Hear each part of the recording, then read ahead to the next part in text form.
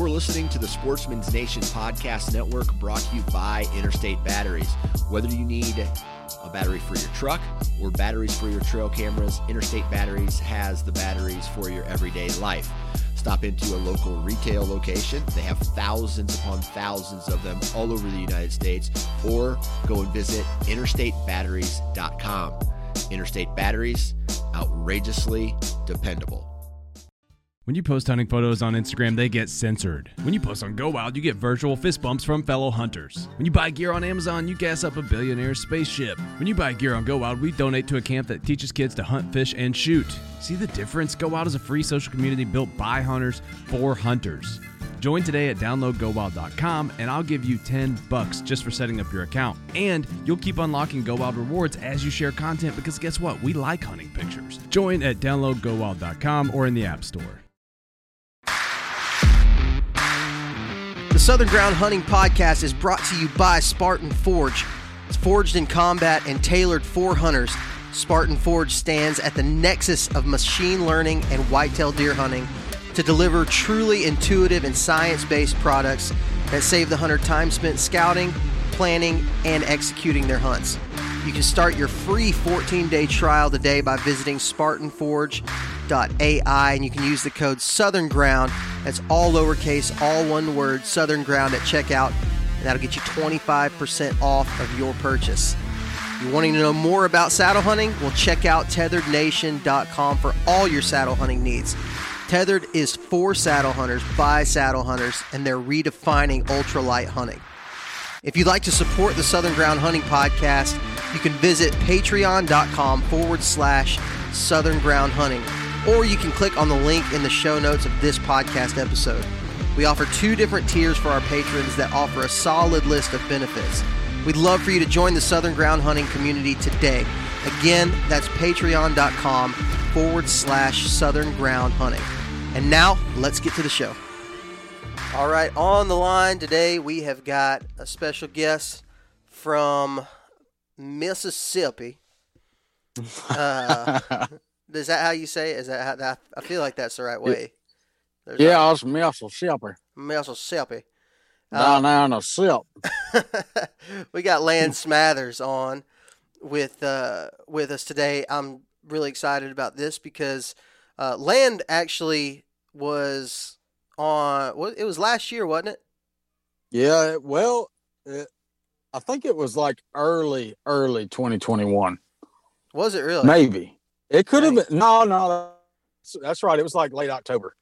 Yeah, I thought because you killed a deer like literally the day after we got. I had shot one. We talked about it, and then I shot one the next weekend after that. Yep, that's right. That's right. So it was late October. So you had a dang good season last year. It was pretty good. Yeah, all the cold fronts lined up perfect. It was nice. Man, so in Mississippi you get $2 or $3. $3. $3 and 3 does. $3, 3 does. Were you able to kill the third one? Yep. Dang. Got the third buck, and I didn't shoot but 2 does last year. I normally get all 6 just because I love to eat deer. So I try to I take every opportunity I can at the does.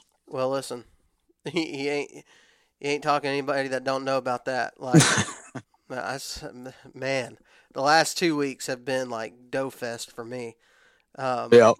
I've been saying, like, I love shooting does. Man, I hadn't seen a whole lot of bucks. I don't know what the deal is. And probably the problem is that I'm shooting every doe that comes underneath me. So I'm not going to see a lot of bucks if I shoot the first doe that shows up every single time. No, I don't see that as a problem. No, that's what a lot of people say. They say it's not an issue. It's a non-issue with this thing. So I'm pretty excited today because I've got something that I want to talk to you about, which we covered a little bit last year when we talked. Yep. But I want to talk about hunting from the ground. And me and Drew, we've talked a lot about this. Drew likes to hunt from the ground quite a bit. And we've talked about doing kind of just a series on ground hunting and talking to some people, like the Jared Scheffler, Zach Fehrenball, some of those guys who are in Midwestern states that really get have a lot of success hunting from the ground. But one of the things that that you find is that most people in the Southeast, as far as bow hunters are concerned, don't find a lot of success that way. And probably more than anything, it's because they don't do it. Because for so long, I mean, it's that we live in climber central. You know, it's so easy to find a pine tree to get 30 feet up off the ground. Yep. In Alabama, Mississippi, Georgia, Tennessee, you know, Florida, it's not hard to find a climber tree, and so it kind of just feels like it comes with the territory of bow hunting. But you, sir, have kind of proven that theory wrong in the way that you go about hunting in Mississippi. And so I want to hit on that quite a bit today because I think a lot of guys would benefit from, I mean, we talk about mobile hunting all the time with saddle gear and super lightweight tree stands like Lone Wolf Custom Gear stuff. We hit on all that stuff. We talk about it. But there's nothing more mobile than hunting on the ground. Is that kind of the reason why you started to do it in the first place? Absolutely. It's quite honestly the most mobile. It's the quickest in and out. It's the quietest. Don't get me wrong. I've got lock on and sticks. It has its place. In fact, one of the bucks I shot last year was out of a lock on and sticks because I needed it in that certain situation. But if you really break your spot down where you think you're going to kill a buck, honestly, you can get it done from the ground. And if you can't, then you can move 50 yards this way or that way and still pull it off. You know, as well as I do, hunting in the South, it's hot a lot of the time. And toting in an extra 25 pounds or whatever it is kind of wears on you. And then having to hang it, that's where the sweat really starts. The walking in is not so bad.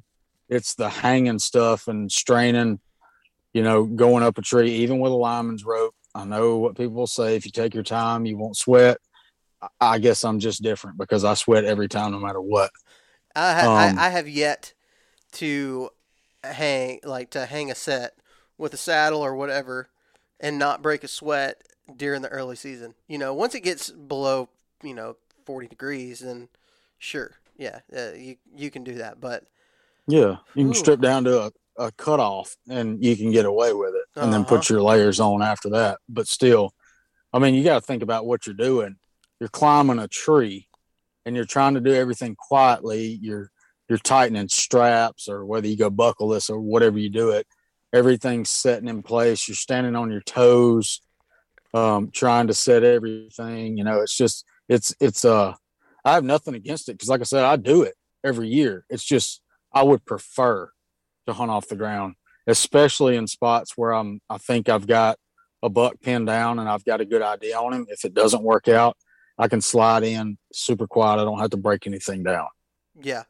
I think that's the thing that always gets me a little bit concerned whenever I go in to an area and try to get really, really tight on where I think maybe a deer's bedded at, or, getting in those, when you're in like a high density area, it's tough to not make noise, even though like most of the sticks that we have out now, you're using saddle gear, you got all your stuff stealth stripped. Even with all that going on, you're still going to make noise. Like, it's just, I can sit there and I can try my absolute hardest not to make noise, but I'm going to, And I mean, and the higher you get off the ground, the more exposed you are in most areas. Mm-hmm. There was one of the bucks I shot last year. He wasn't far off the road at all. I mean, I was set up like probably 60 yards off the road, but the way to get into it, I had to crawl hands and knees down a ditch along the edge of the road before I cut into the woods. And there was cars coming by, and I could hear them coming down the road, and then they'd slow down and they'd see me just crawling in the ditch. And I'm like, dude, just keep going. Don't worry about me. I'm not on meth. I promise. I'm just trying to get into my deer stand. But man, yeah, it's I can remember being a kid and going and hunting out in West Texas with my dad. And if you ever had told me at that point in time in my life that one day I'm going to be taking the long route to get into places, and I'm going to be, belly crawling in areas just to get to a spot, or heck, that I'm going to be taking a boat to an area. Man, I used to hate walking 100 yards to the tree or to the blind. I'm like, can we park a little bit closer? Yeah. And we would get up early because we had a 300-yard walk from the truck to the blind. It was like easy stuff, like stuff that would be like a cakewalk for us now. And now we're talking about crawling through a ditch and doing all this stuff, man. It's just crazy. But you really do, thinking even back to that point in my life when I was first starting to hunt on the lease in Texas. And I can remember climbing up in a blind, and, if you made a wrong step on the ladder and made a noise or whatever, you're like, oh crap, all the deer are going to be gone now. We're not going to see anything. And now I'm like breaking down and setting up in a tree every single hunt, and it makes noise. But I do think you have some, there are advantages, like you said, that everything kind of has its place. And it's easy to get stuck on one method when one method might not be the only way to do it. Now, I will say, I don't know that there's a lot of scenarios where carrying in a Summit Goliath is the best option. I just can't think of a lot. There's not a lot. It's super comfortable. That's one of those things where you're going to make a ton of noise. You're going to sound like a bear climbing up a tree. But if you're in a spot and it's the rut and it's a good travel corridor and you're going to sit all day, that's honestly the best option. Yeah. Because there's not much that gets more comfortable than that. That's true. It's a recliner. And I think everybody's built different too, right? Like for me, I don't mind sitting in a saddle all day long. Like it doesn't bother me. I don't get like, I get sore. I would get more, I guess, antsy in a climber. When I use one of those, especially on cold days and you're sitting down, your circulation's not really doing much. I find that with a saddle, I'm a little more comfortable.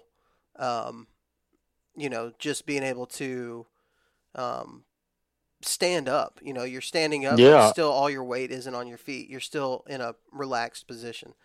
And so, right, and you're not. It's a lot less movement, and it doesn't stick out nearly as bad as a big, desert tan or whatever color those climbers are hanging off the side of a tree, especially a pine tree. Yeah. And I think we're in the tail end of a fad, right? Saddle hunting definitely is effective, and I have shot lots of deer out of a saddle, and I love it. I could not think of a better way for me personally to use an elevated, a better method of elevated hunting. But I do, it was 100%, it is a fad, and a lot of people getting into it, a lot of people putting it down and going a different route. And so I think we're going to see it start to peter out. I certainly hope that it doesn't peter out too much, because I got great friends that sell saddles, for a living. Yeah. And so I think you're I mean, ground hunting's the same way. You're seeing a big fad with a lot of guys wanting to kill a deer off the ground. That's right. The thing about the ground hunting is that it's been around forever. It was around literally forever, because nobody had a tree stand a long time ago. But it's a different experience. Just like a saddle is a different experience. And you see a lot of guys online talking about first saddle kill, which that's awesome. But it needs to be taken with a grain of salt, just like everything else. There's a place for every single part of this game. It's like playing poker. You can win with a pair of twos if everybody else has got a bad hand, or you might not win with a flush, Yeah, that's a good analogy. I like that. So I guess to give listeners a backstory, if they don't follow Southern Ground on any social media or anything like that, I was able to kill my first deer. It's a long,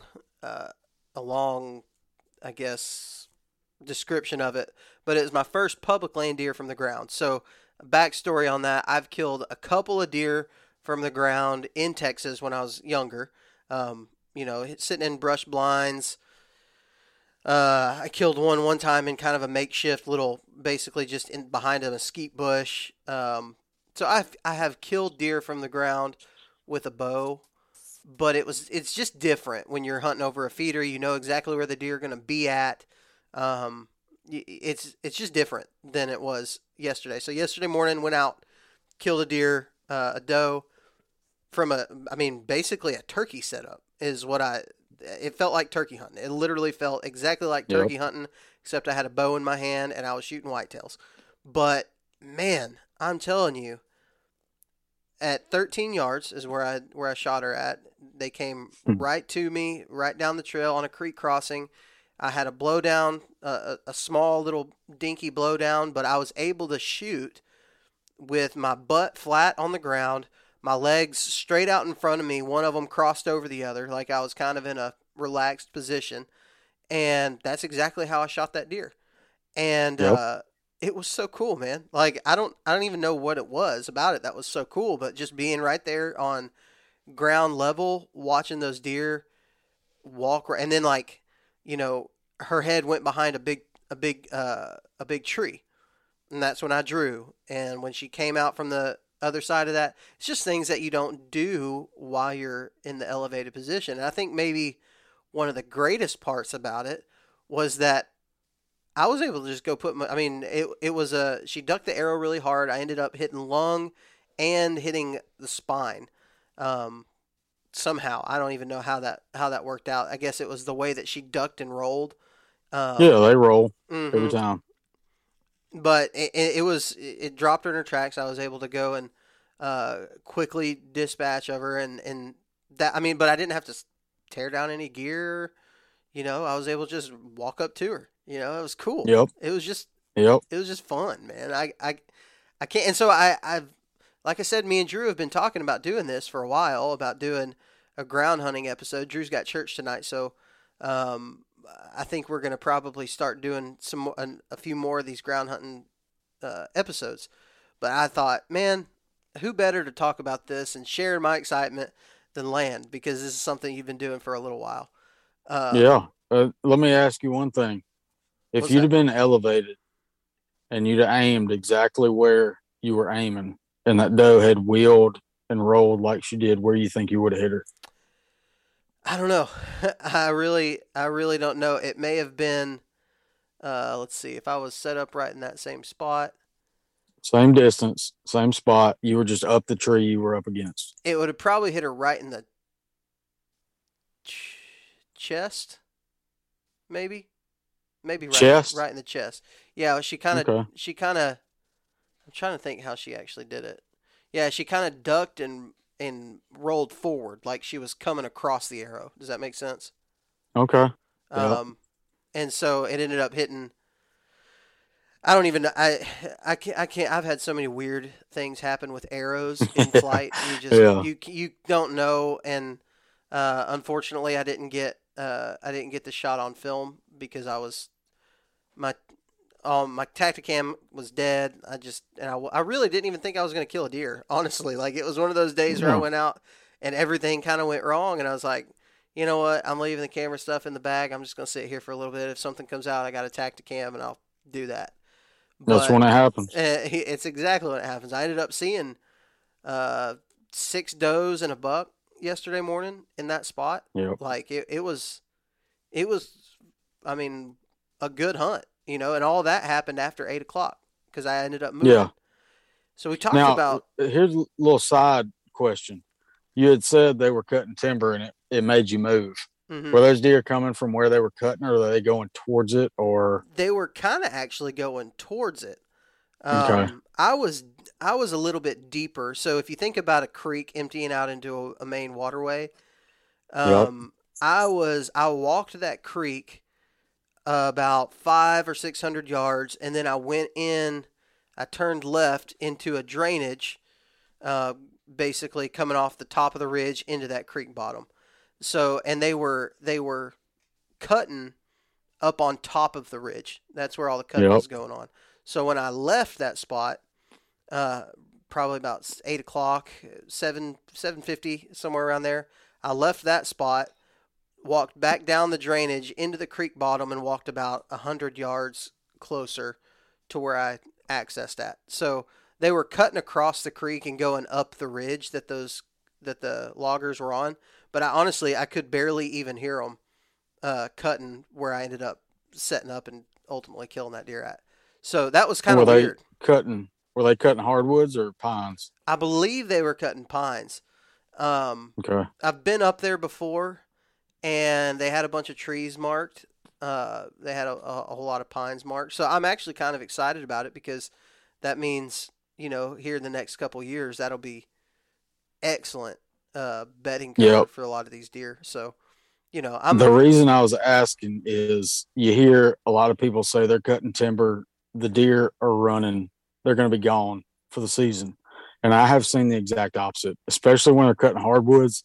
I don't know if those deer, especially in areas that are logged heavily, I don't know if it's because those deer know that they're going to have more access to the acorns that are on the tree or the leaves maybe. Yeah. But in hardwood areas where they're cutting, I see a lot of deer traffic headed towards the actual cutting. Mm-hmm. So whenever you say they're cutting the timber on my place, I don't know what it's going to do to the deer population or the area, the deer in my area. I would take a second glance at it, dude, because it's probably not as bad as you think it's going to be. Well, for me, whenever it comes to, it does. I've heard people getting off of leases because the timber company comes in and they're cutting the woods down or whatever, so they get off of the lease because they don't have any woods anymore. For me personally, cutovers are my favorite thing to hunt, whether it be 100%. Yeah. My absolute favorite scenario is a stream management zone, an SMZ, coming out of a group of woods, a wood block into the cutover. That's my favorite thing to hunt, because it's such a predictable travel route for deer, and it creates the first available food source for them. I've talked a lot about SMZs. I did a video about them this past summer. I just really enjoy hunting those, and so whenever I see people cutting, whenever I see the timber companies cutting, it just makes me excited, because I love hunting. Oh yeah, that first year. I mean, even the first, especially if they cut like wintertime. Yeah. That first year of growth, dude, it's a magnet. And a lot of times you hear about the two of the bucks that I killed last year were 3-year-old cutovers. They were coming out of there, and I was kind of concerned, because when you look at early season where those deer are living, the greenery inside of it, just the foliage and the new sprouts and all that stuff, it almost beats acorns, which is hard to do. But I got lucky, because the acorns, I guess since they're in there eating that early succession growth and all that throughout the day, then they go for something a little different. I don't know if a deer's mind is capable of, processing that, but that's I capitalized off of that. But that first year when it just that 3 to 4 foot tall, just nasty thickness, especially the briars and stuff, they're in there. Yeah, they are. I think back to about a month ago being in North Dakota, and there's crops everywhere. There's beans that are green, there's standing corn, there's acorns starting to fall in places where they're at, and there's piles of corn that we had put out in all these spots. And Jared Schaefer, I don't know if you watched this video or not, that's on the Tethered channel. Jared Schaefer had an encounter with a buck that was a pretty good ways away, but he stood up out of these cattails and was eating the cattail reeds. He had all of this food, but chose to stay in that heavy cover and just be okay with the cattail reeds, is what it looked like to me. And so it kind of shows me that in a cutover or anywhere where that offers a lot of security, if they have any food source in there, I feel like a lot of times, maybe it's just bigger bucks will choose that security over, the better food source, especially in the daylight. They're going to choose that security. And that's part of the reason why I like hunting SMZs, is because they get both. They get the oaks that are dropping that are still in that creek bottom, and they're getting the acorns, but they still have the security of that cutover. And Yep. that's why I feel like it's just such a predictable area to hunt for deer in general, but also for, higher age class bucks. So those SMZs, man, they rock. I love them. I love hunting cutovers. Yep. What you're talking about doesn't surprise me at all. I could tell you, crap, I couldn't even begin to count since I started hunting public land how many deer I have seen and killed. How many of the bucks I've killed have walked off of cutovers or 3, 4, 5-year-old cuts. Like almost all that's kind of like what we talked about the last podcast. Is my number one. That's what I hunt, is that closest food source to the bedding area. Mm-hmm. And especially if you got like a square, let's say a 10-acre block of cutover, which is pretty small for a cutover, but let's just use that as a reference. Everything on the edge, mm-hmm. on the downwind side of that edge, it's not going to work 100% of the time, but that's going to be the first option that allows you to get in there close enough. And if you can catch that quarter and win on a corner, I mean, it's money. That's how I kill 90. I don't know how many, 9 out of 10 bucks I kill. That's how I'm killing them. Do you feel and it's going to be that very last, that last little bit of daylight. Do you feel, Land, like deer use the cutover? Like obviously we know that deer are living in there and they're bedding down in these cutovers. Do you feel like they bed in the same spots on these cutovers, or do you feel like they do some wind-based type bedding in those cutovers? I don't see any wind-based bedding. I see the shift with the shade. Okay. The shade, they're going to move with the shade. Like our sun rises in the east, they're going to be coming into the bed from the west, or however they come in. They're going to start out, they're going to start out on the east side. And then as that sun shifts, they're going to start shifting over, and they're just going to kind of follow the shade as long as it's hot, Yeah. Because a lot of the times, most of my buck, it works out perfect because I'm expecting the bucks to come from the north. When I go in, a lot of times I wait for a cool front to go in, mm-hmm. and it'll be a north or a northwest or northeast wind, some kind of north wind, and they're coming out of the south end of that cutover and moving to the south. So they're not really moving with the wind at their face. I just don't see wind-based movement. Now, that changes in the morning. I'll hunt on the shady side if the wind permits it, especially early season where we've got a lot of south winds. That northern end of the area, if possibly where he could be coming from, you'll try to cut him off right there heading into it. And there's a lot of our cutovers, they're either going to be pine thickets around them with greenbrier, maybe neighboring food plots, whatever that they're coming from at night, or it could be oak flats, but they're coming from that night food back into bed. So you just kind of play, in my experience, in my opinion, you play the shade more than you play the actual wind. But I mean, as far as them, that's something I have not heard. I like it, and when I think about it, it makes total sense. I mean, I definitely, as long as your cutover's not too, if the cutover's big and they've got shade wherever they bed, if it's 8, 10 foot, 15 foot tall, then that doesn't really apply.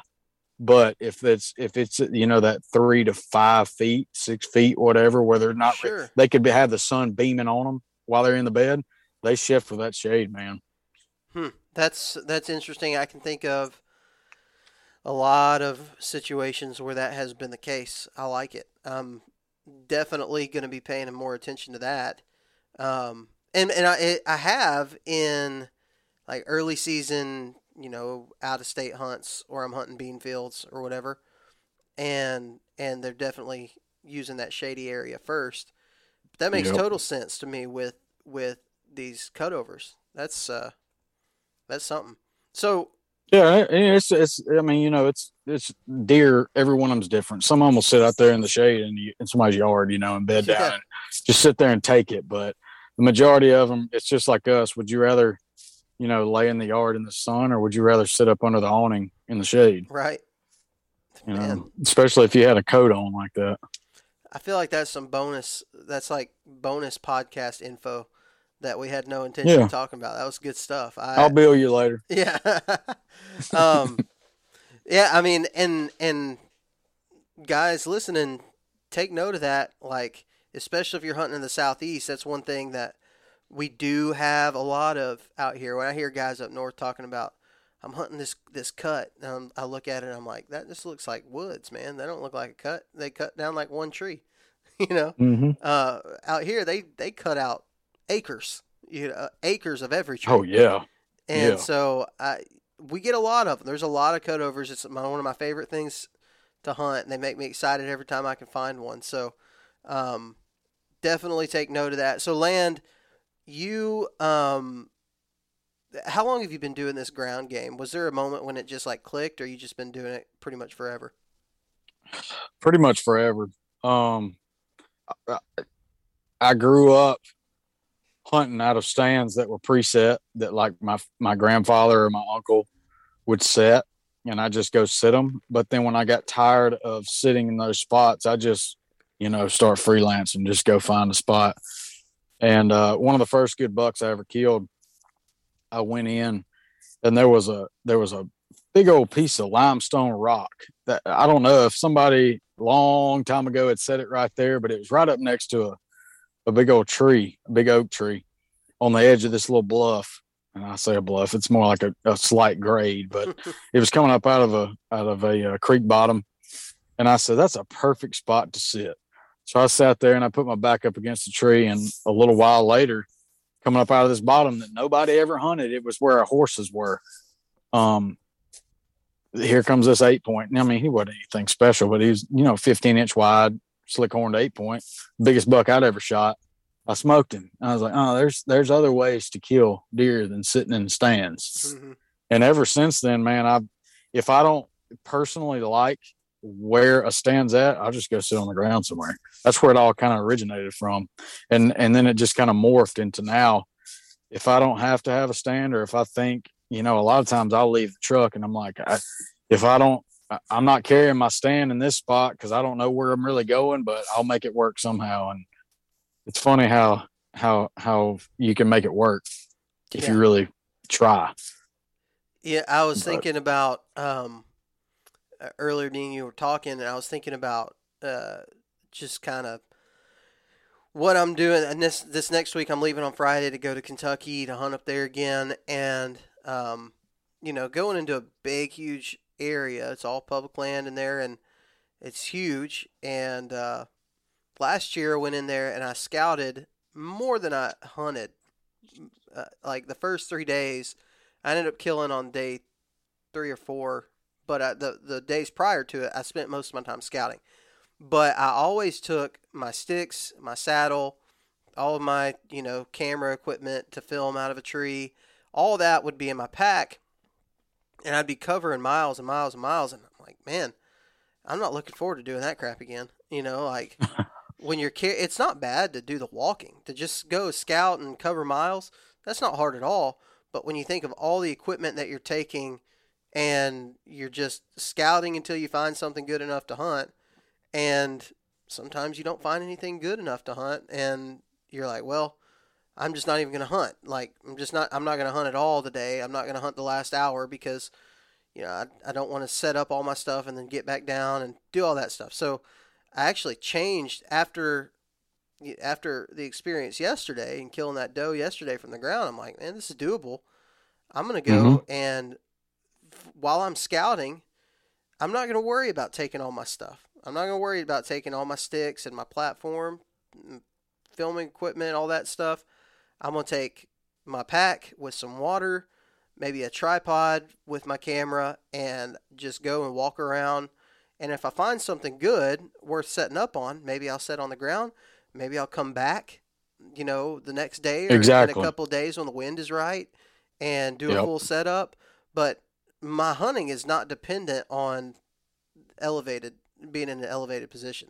Not at all. Right. You know, and so That's the thing. You go in your first day, you find a spot, and you're like, this is great from the ground, but it would be even better if I was in a tree. So you try it from the ground, and if it doesn't work out, you slip out real quiet. yeah, Very little disturbance. You come back in with the better approach. that's right.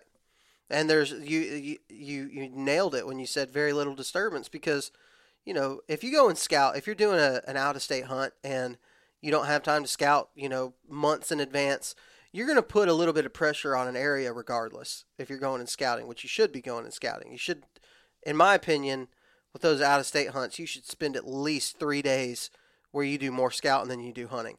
But Exactly. you know, in any new area like that, you got to get a handle on what the deer are actually doing in there. If you're not familiar with it, you definitely need to know how it lays out. Is there, you know, the right cover? Is there transitions? Whatever, things you can't tell from a map. And so you need to do that kind of stuff. And so I was just thinking about it, man. I was like, so now, I mean, it changes my approach to everything, like absolutely everything, even with a bow. But dude, whenever it comes to rifle hunting, crap. Like, yeah. Oh, it's dirty when it comes to rifle hunting, because I mean, you don't have to think about your approach as much. That's right. So to speak. I mean, when you can up your yardage from 30 yards to 100, 150, you know, you're talking about the door's wide open then. That's right. As long as you can see that far. Yeah. So what do you think for you personally, if you got 3 to 5 things, what would you say are the biggest pros that you've found for hunting from the ground? Wind is number one. Okay. You can't compete with it. You think about if you were to drop milkweed from 20 feet up in the tree, the options it has to blow. Yeah. And then sit on the ground when you're 2 feet off the ground and see where that wind has to blow. It can't compare.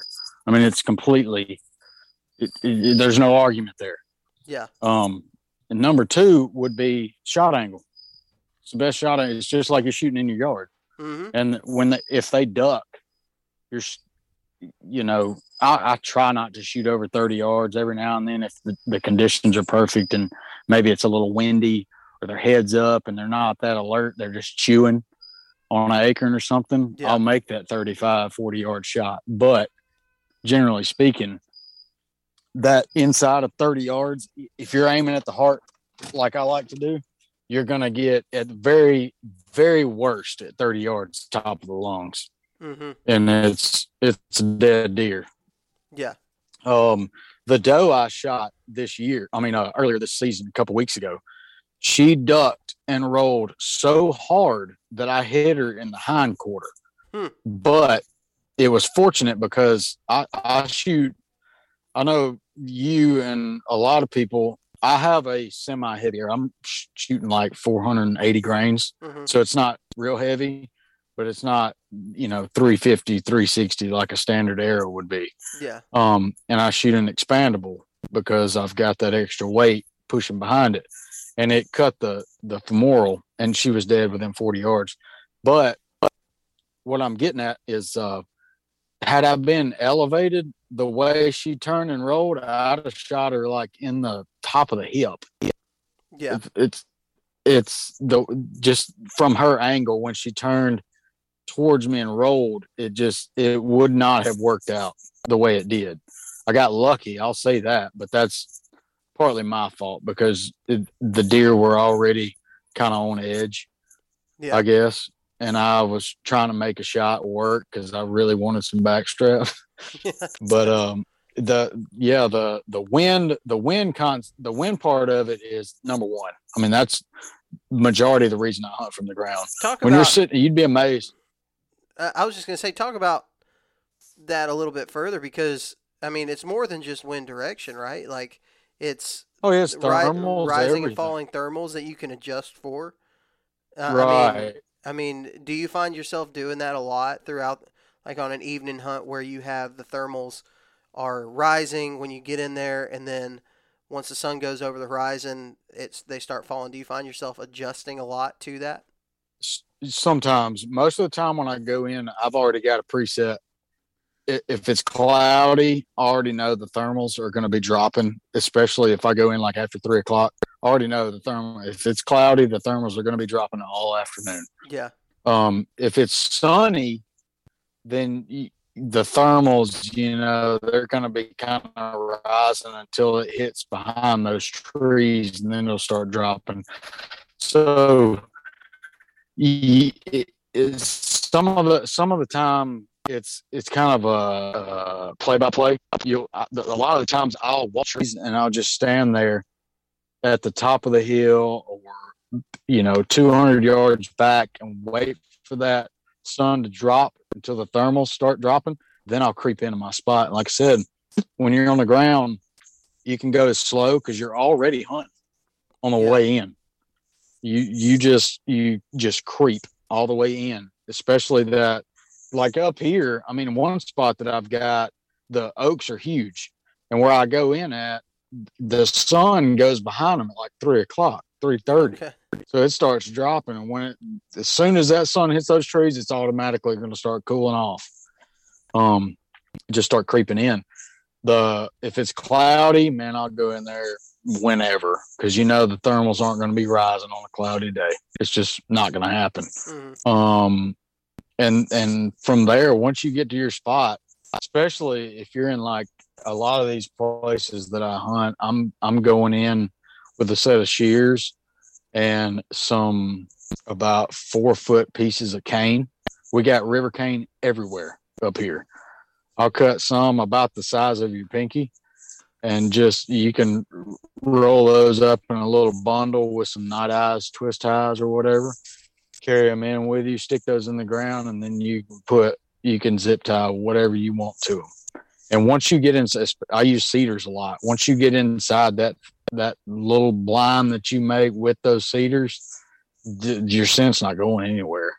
It's going to be just like in a ground blind, like these pop-up hub style blinds. Mm-hmm. Your scent's just contained.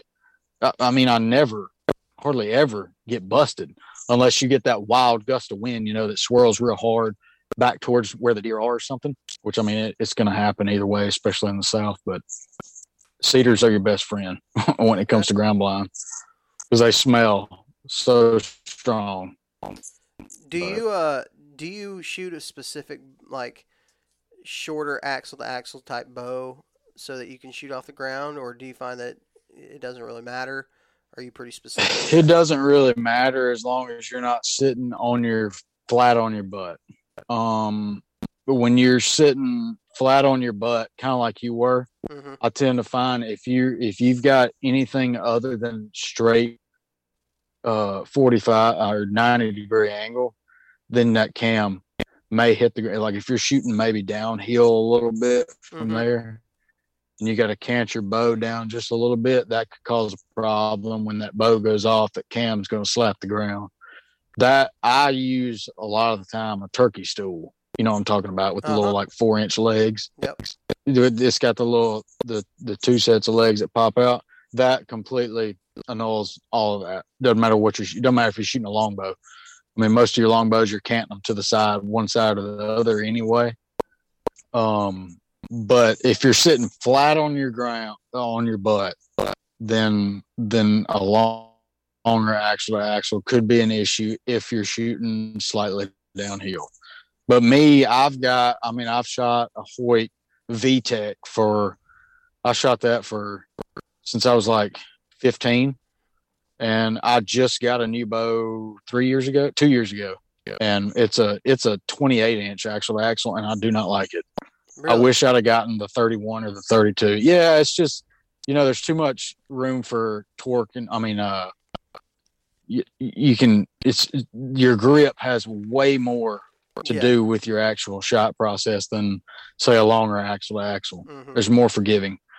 The 28, I'm going to get another one before next year, and I'm going to go back to my 31, 30. Hell, my Hoyt VTech was like a 34 or 35.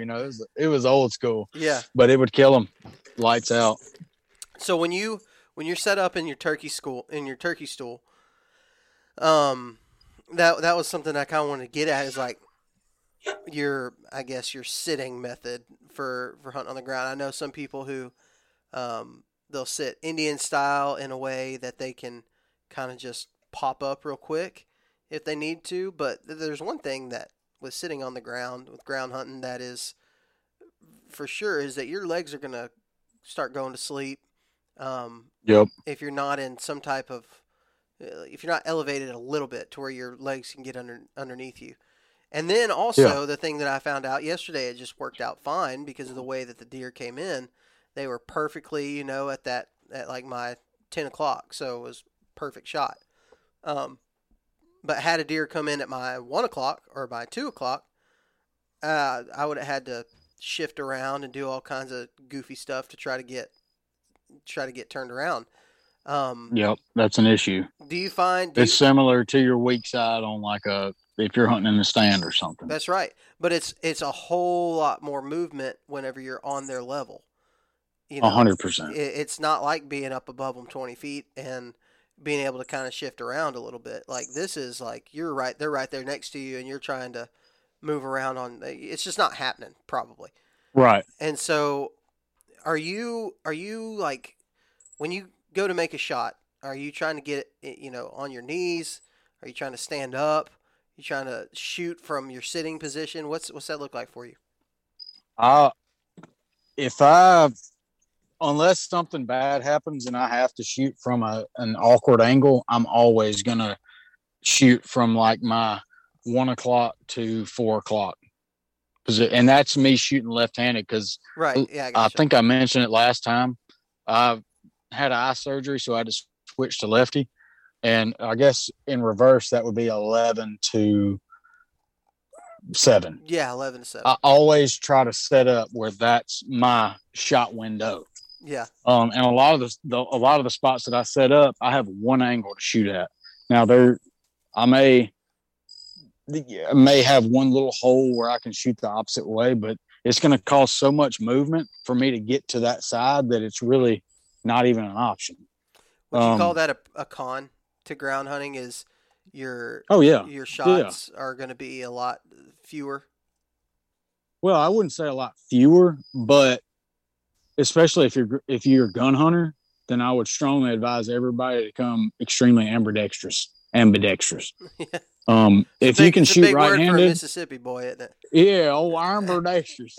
But if you can shoot right-handed and that's what you've grown up doing, then go to the range and burn a box of shells shooting left-handed. It's not hard. Yeah. As long as you're getting a good cheek weld on the butt of that gun and you're lining the crosshairs up, it'll hit pretty much exactly where you want it to. But if you're bow hunting, that's the one con. That's literally the only con that I've found. Yeah. Because even moving with deer in range, you can move. People kind of treat it like turkey hunting, where you cannot move a muscle. You can absolutely move while a deer is in range. As long as that deer's head's down, you can, if you just creep, just move as slow as you possibly can. You can move all you want, but you got to do it slow because that's what their vision picks up is quick movement. Yeah. I can't tell you. I mean, just like, let's see, that was Saturday afternoon. I've had 2 opportunities at big bucks the last 4 days. Saturday afternoon, I had one at 30 yards, dead to rights, broadside. I could see him with my eyes. I drew back on him, and he's standing there at 30 yards eating under an oak. Could not see my pins. When I'm looking at him, just with my eyeballs, I could see him clear as day. When I looked through that peep, I couldn't see my pins good enough to shoot him. And then yesterday evening, which I was talking to you yesterday evening, a little while after we talked, I had a good one. I mean, he was spindly horn, short tine, but he was like 20 inches wide, 20 inches wide. I think he was 8-point. He was there at 40 yards, and I drew back on him, and I had one tree in between us. He came in from my right. I'm drawing back, waiting on him to come around that tree. And right about the time his nose came out around that tree, he just turned and he fed back the way he came. And, barring that tree being there, he'd be dead right now. But yeah, it's just, that's the only con is your shot angles are more limited Yeah. than say if you were up in a tree. Sure. Yeah. I mean, and I've noticed that. I've watched a lot of your Instagram, Facebook stories and stuff like that. I've kind of seen how you set up your ground, your, I guess, makeshift blinds or whatever, and it's got very limited shot opportunities. But that kind of leads me into my next thought with it. If you go into an area where you maybe it's a spot you've hunted before, or you kind of know the direction that the deer are going to come from, are you trying to set up with some type of barrier in the way that will protect your draw? So like they have to cross behind something, and that gives you the opportunity to draw. I don't necessarily do that, but I try to create a barrier that I can see through, but they can't see into well up until the point it comes time to shoot. Right. So yes and no. So if I can see them coming, I'm like, okay, that's either a doe I want to shoot or a buck I want to shoot. Then right as they get to where they're going to be coming into my shooting window, I'm drawing. Yeah. And even if they catch some type of movement behind that cover in between you and them, it worst comes to worst, they stand there and they stare at it for 30 seconds or so. And if you're a bow hunter, you better be able to hold your bow back for at least a minute and a half, 2 minutes. Because, I mean, that situation is going to come up whether you're on the ground or in a tree. Yeah. Even if it's a deer that you draw back on them, they walk behind a tree and feed for, a minute and a half. That's how I try to set up everything is I got a little hole, if I can, to look through to where I can see deer coming. And then there's a blind spot for them where I can draw. And then by the time they pop out, it's too late and daddy's eating. Yeah. Yeah. I mean, I noticed everything yesterday for me worked out really perfect. It wasn't on purpose. Not really. I mean, I knew I was in a good spot where deer crossed, place I've hunted before. So I knew deer, that all went into my setup, but there was this big, huge oak tree that was like right there at like 15 yards. And every deer that came down that trail crossed behind it. And as soon as they got on the other side is where I was able to shoot. And so it really worked perfect. And I've heard of other people back in Texas. You talk about people would put corn into like a cactus patch. They would, if they had their pile of corn, they would put a little bit of corn into a patch of cactus where those deer were really more concentrated on getting the corn out of that cactus, and that's where you could draw back on them while their eyes are blocked. Exactly.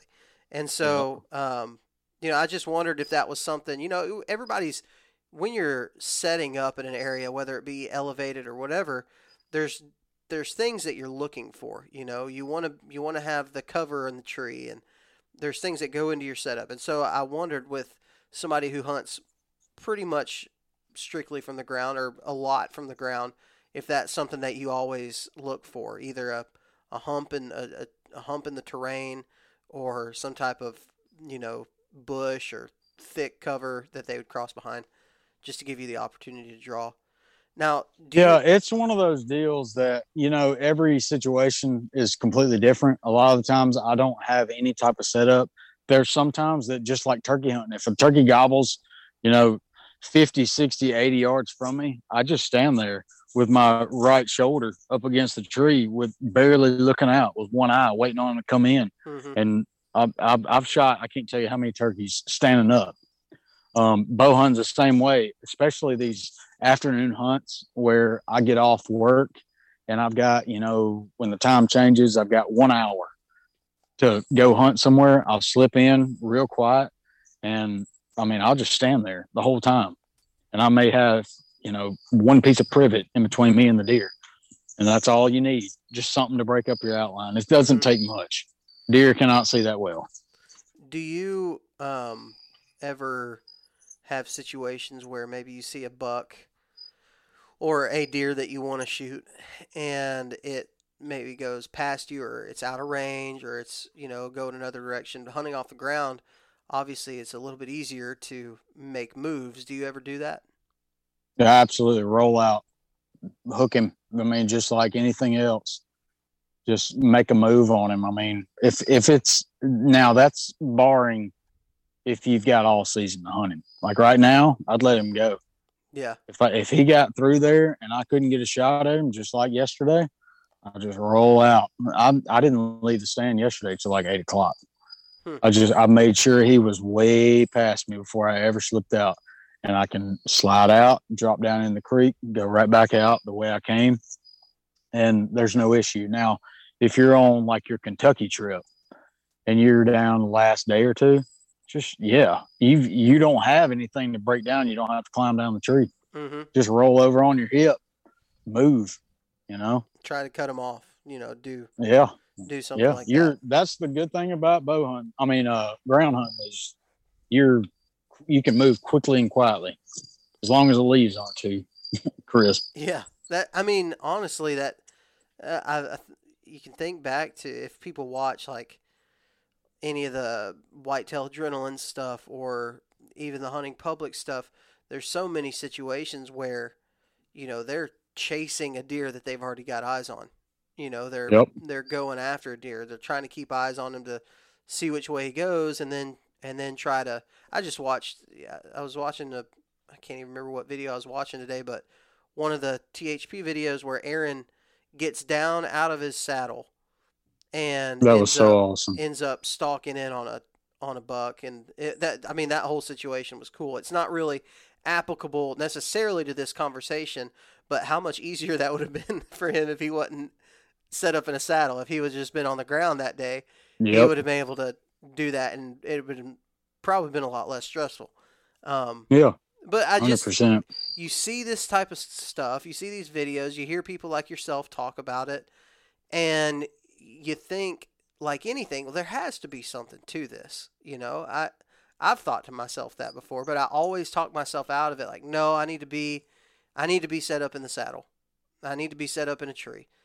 And I don't know, man. I mean, maybe I'm just getting wiser, but it seems like there's a lot of pretty trustworthy individuals who have no agenda necessarily to push that are finding a lot of value in ground hunting. And so it's one of those deals where you drop several $100s on something, you kind of want to justify using it, right? But when you drop that amount of money, what you need to remember is that you're paying for the best on the market, not necessarily to use every time you go hunting, but that when you need it, it's the best you can get. Exactly. I mean, I like you like so. I guess for me, a lot of it goes into self-filming. It's easier. Now that's a different thing. Mm-hmm. If you're up in a tree, self-filming is a million times easier. That's right. Than if you're on the ground. But check this out. I mean, that's part of the reason why self-filming turkeys is so freaking hard. But there are ways that you can do it. I just got thinking about my equipment, and I got this new camera this year it's a Insta360 is what it's called, and people may have seen Shane Simpson use it a lot during turkey season. It's kind of like the GoPro. Yeah, it's like the GoPro. It has a little more functionality than the GoPro 360 does. Yeah. I've seen him using that. Those things are badass. Yeah. Sorry. No, you're I fine. can't say that. No, you can say whatever you want. It's I've used it for three of my hunts this year, or kill my videos that I've put out, and the functionality of the thing is freaking awesome. But for ground hunting, especially with a bow, I mean, most bow shots are going to be within relatively close range. It shoots in 5.7K, or 5.6 or whatever it is. So you've got a lot of ability to crop in post-production. Yeah. And you can literally, they make a stake that screws into the bottom of the selfie stick, and you can just stick it in the ground next to you. And it literally will film 360 degrees around you. And so all you got to do is nasty. Hit record on that thing. And the cool thing about it is in post-production, whenever you're editing, you can actually drag and set the keyframe, you can so it could be on you, and then it just you can set it in post to turn and go to pan over to the deer. So it's I've seen you do that on yours, and mm-hmm. that's nasty, dude. And I kind of, in the couple years ago, I used a GoPro specifically. I used to film hunts. Everything I did, I filmed mm-hmm. with a DSLR, and I filmed turkey hunts for a guy named Preston Pittman, who's a turkey hunter. And I would use a GoPro, and I would set it up in the tree behind me, and it was not 4K. And I would just run like a portable charger up mm-hmm. to it, so it stayed on the whole time, and then just work it through my phone. The problem was can't crop like a 780p, Yeah. or 720, whatever. It turns into absolute nightmare. But that thing that you got is nuts. I mean, the technology is crazy, and that would be perfect for a guy that wants to film his ground hunting, because you don't have to move. You're not mm-hmm. panning a camera personally. You just do it in post-production after. Yep. And you're not going to get the same quality, as you would with a DSLR. But in a lot of ways, to me, it looks cooler. Like, you get a cool shot. And somebody the other day actually thought I was doing it in response to a lot of the YouTube terms that are kind of going on right now, or that were going on, with Seek 1 getting demonetized and all that stuff. They thought I was doing that as a way of not actually showing the full shot on video, which that wasn't what I was doing. I just thought it looked cooler than the shot that I got with my main camera. And so, but like for turkey hunting, for ground hunting deer, that's definitely a good option if you don't have a cameraman. And so I'm going to be using that option, man. Like, that's usually the reason why I talk myself out of like just hunting from the ground, is because if I shoot something, I want to get it on film. Like, that's part of it for me. And that thing's 360, is that right? Or is it 340, 320? It shoots are you talking about how much it costs, or like? No. The angle or the view. It's 360. It literally goes. See that globe. Completely. Yeah, I mean, I think you're going to see a lot of that, especially this year. Mm-hmm. Especially when you can, with that, what'd you say it was, 5.6K or something like that? Yeah, 5.7 or 5.6, something like that. Yeah, that's awesome. I mean, you're talking about cropping and zooming and all that after. That's going to be nasty. Personally, that's what I would use, and I've been filming hunts for 10 years, 12 years now. Yeah. I mean, it's just, it cuts out everything, especially for a cell filmer. And the size of it, it's as big as a GoPro. It's a little bitty thing. Now, you struggle with like audio quality on that camera is pretty crappy. So you got to figure out, if you're going to make, good film, you got to figure out, if nothing else, you can have your camera. This is what I plan to do when I ground hunt, or when I'm doing like scouting deals, and I'm just, maybe I set up and hunt.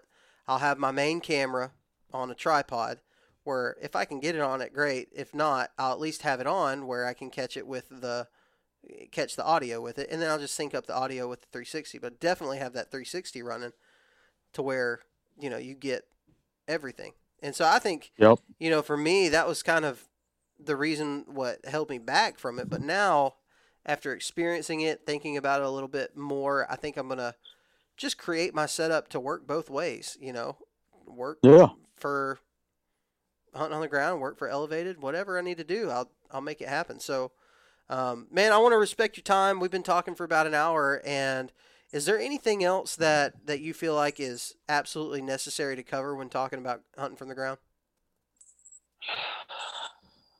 Well, there's a lot of different approaches to hunting from the ground, and I trap a lot, and I would take I like to use the trapping analogy for when I get a new place. When I get a new place for trapping, I go in and I hit the easiest spots first with the most gaudy setups that you can imagine. And what happens is you catch a lot of the young of the year. And then once you catch them out, your catches start to fall off a little bit. After that, you start using a little bit more of a discreet approach. and you run into a couple more, like let's say coyotes or beavers or whatever it is, bobcats, fox. And then the last approach is when you really get the prime.